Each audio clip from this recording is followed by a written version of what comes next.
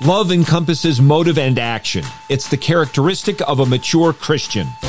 It's essential for proper attitudes and actions. Our fundamental problem is a lack of love. Let me hear you! Slow it loud! All 1, all 2, all 3. Please.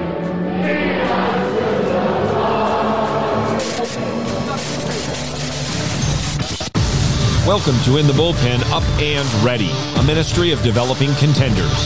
The call has come. You need to get up and ready now. And look who's coming up. High fly ball into right field. She is gone! The Apostle Paul teaches that it isn't the receiving or even the exercising of our spiritual gifts that is central. Instead, what is central is love.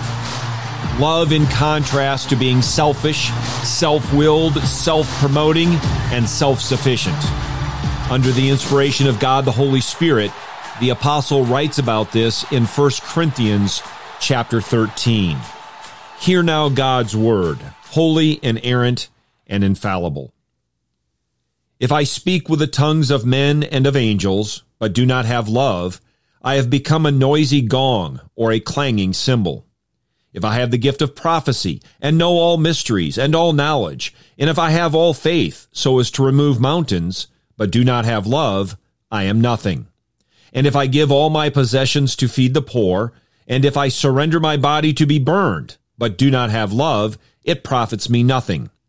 Love is patient, love is kind, and is not jealous. Love does not brag and is not arrogant, does not act unbecomingly, it does not seek its own, is not provoked, does not take into account a wrong suffered, does not rejoice in unrighteousness, but rejoices with the truth, bears all things, believes all things, hopes all things, endures all things.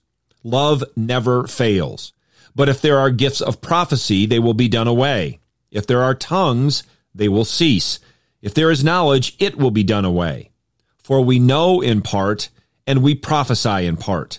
But when the perfect comes, the partial will be done away. When I was a child, I used to speak like a child, think like a child, reason like a child. When I became a man, I did away with childish things. For now we see in a mirror dimly, but then face to face. Now I know in part, but then I will know fully, just as I also have been fully known. But now, faith, hope, love. Abide these three, but the greatest of these is love. This chapter can be divided into three sections. Verses 1 through 3, the necessity of love. 4 through 7, the personality of love. And 8 through 13, the eternality of love.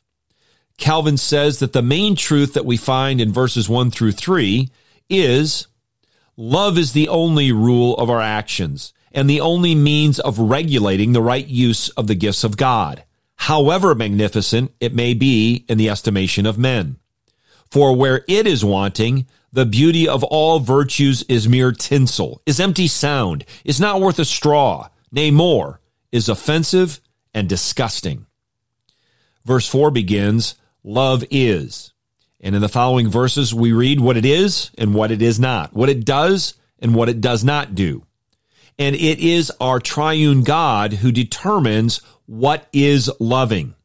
Love is not determined by what makes me feel loving, nor by the popular opinion of what it means to be loving.